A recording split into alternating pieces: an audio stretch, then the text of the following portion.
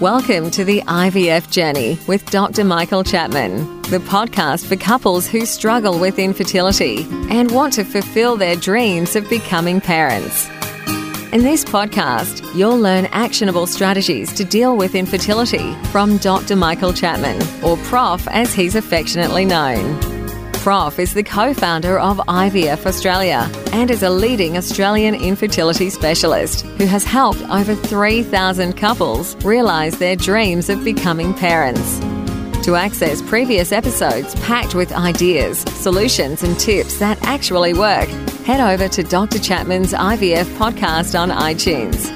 You can also ask questions by contacting Dr. Chapman's rooms on 1800 111 483 or by emailing him michael.chapman@ivf.com.au. That first cry of a baby born after the long journey of IVF remains one of the most beautiful experiences in the world. As an obstetrician and an IVF specialist, I've had the privilege of experiencing this over many thousands of times in my long career, but I still remain moved by each baby's first cry. It signifies the end of a long journey and the beginning of a new life. This is Professor Michael Chapman, co-founder of IVF Australia and host of the IVF Journey podcast. Thanks for tuning in. To access all the previous episodes, head over to my website www.theivfjourney.com and select IVF Journey Podcast from the navigation menu. You'll also be able to find the various services that we provide at IVF Australia. So today's podcast, I'm really lucky. I have Liz Ellis with me. Some of you won't know necessarily who she is unless you're a netball fan or a proper Australian sports fan. Liz was a netball captain of Olympic teams in the past that were highly successful. However, she wasn't quite as successful at having a baby when she wanted one. That led to fertility treatments, frustration, and then ultimately 2 babies. But looking back on that, she decided that other infertile couple needed to know what she went through, but also giving them guidance as to where to go and what to do. I've been involved in this book, in editing it for medical factual information, but what I was impressed with the book was how easy it was to read, even for a dumb doctor. So today, as I said, Liz Ellis, here's your book. I know, it's very exciting. Thanks, Prof, and thank you for all your help. It was so great to be able to have someone like you point me in the right direction as I was writing it, and then to just have a look over it and explain to me the difference between a sign and a symptom. That's always a good thing to know. You know, I'm not medically trained, and I had no sense of when I set out to write this book about what a big undertaking it was. And perhaps if I had have known, I wouldn't have done it. But I'm so glad I did do it. I'm glad you did it as well, because, to me as a fertility specialist, an academic who's been involved in IVF for 36 years, I did my first IVF cycle. One of the big problems I have with my patients is them understanding what's going on. Not only what's going on in the nuts and bolts of IVF, but what's going on in their lives about fertility and not getting what you want. So this sort of book is really a big plus for me.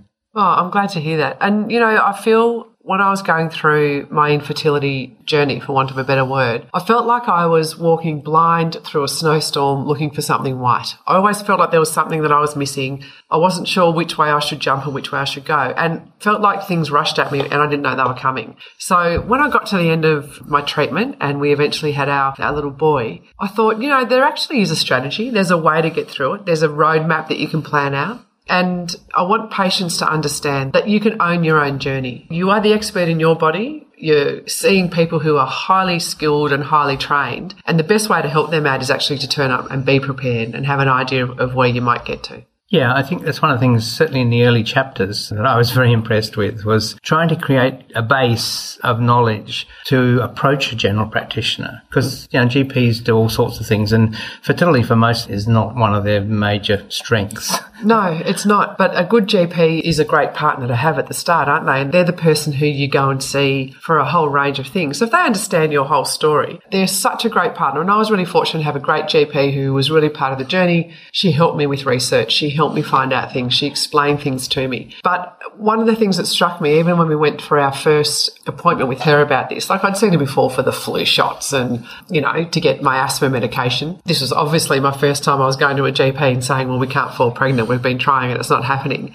And so she then asked a series of questions that we were totally unprepared for. It was no big deal in the greater scheme of things, but I would have liked to have known that they were coming, so I could have thought about it to make sure I give her some really well thought out answers. Yeah. One of the big ones I always see is, how often do you have intercourse? And that throws people, and to some extent the answers, particularly when I usually see males and females, is not necessarily accurate, because the husband will say, oh, every night, and the woman looks down and doesn't want to contradict her husband, but then afterwards says, well, actually, if we do it twice a month, we're lucky. Yeah, exactly. And, my GP explained to me that you have to go into the appointment without being embarrassed, that your GP has heard so many more interesting, weird, crazy stories about intercourse and when people are having sex and how they're having sex than you can possibly tell her. She told me about counselling a couple who having intercourse, but the male was ejaculating not in the vagina, right? So she was like, you think that's basic stuff, but I've had to counsel people on that. So if that's your starting point, there's nothing you can say that's going to be embarrassing. They've heard it all before. You have to go in there and be honest. But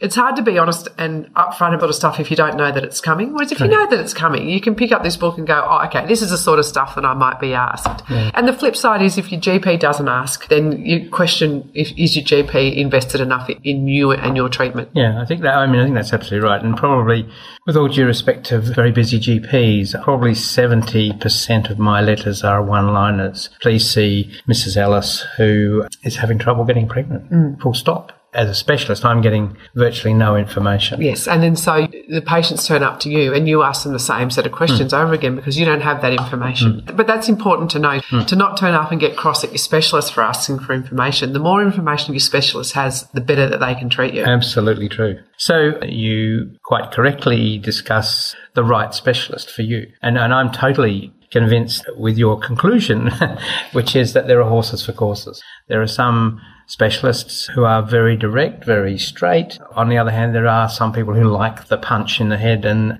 get up and go again. And then there are the soft, quiet, getting there quite as quickly, but for some people that's what they want. And finding the right mix. Finding the right mix. And don't be afraid. Don't feel like when you make your initial decision, if you get there and they're not for you, that's okay. It's okay to actually change specialists or change GPs. You don't have to be rude. It's not an obnoxious thing to do. I would imagine that specialists see all sorts of patients. And there's some patients that they think, I don't know. Yeah, I wish they'd go somewhere else. Yeah. I was trying to be polite.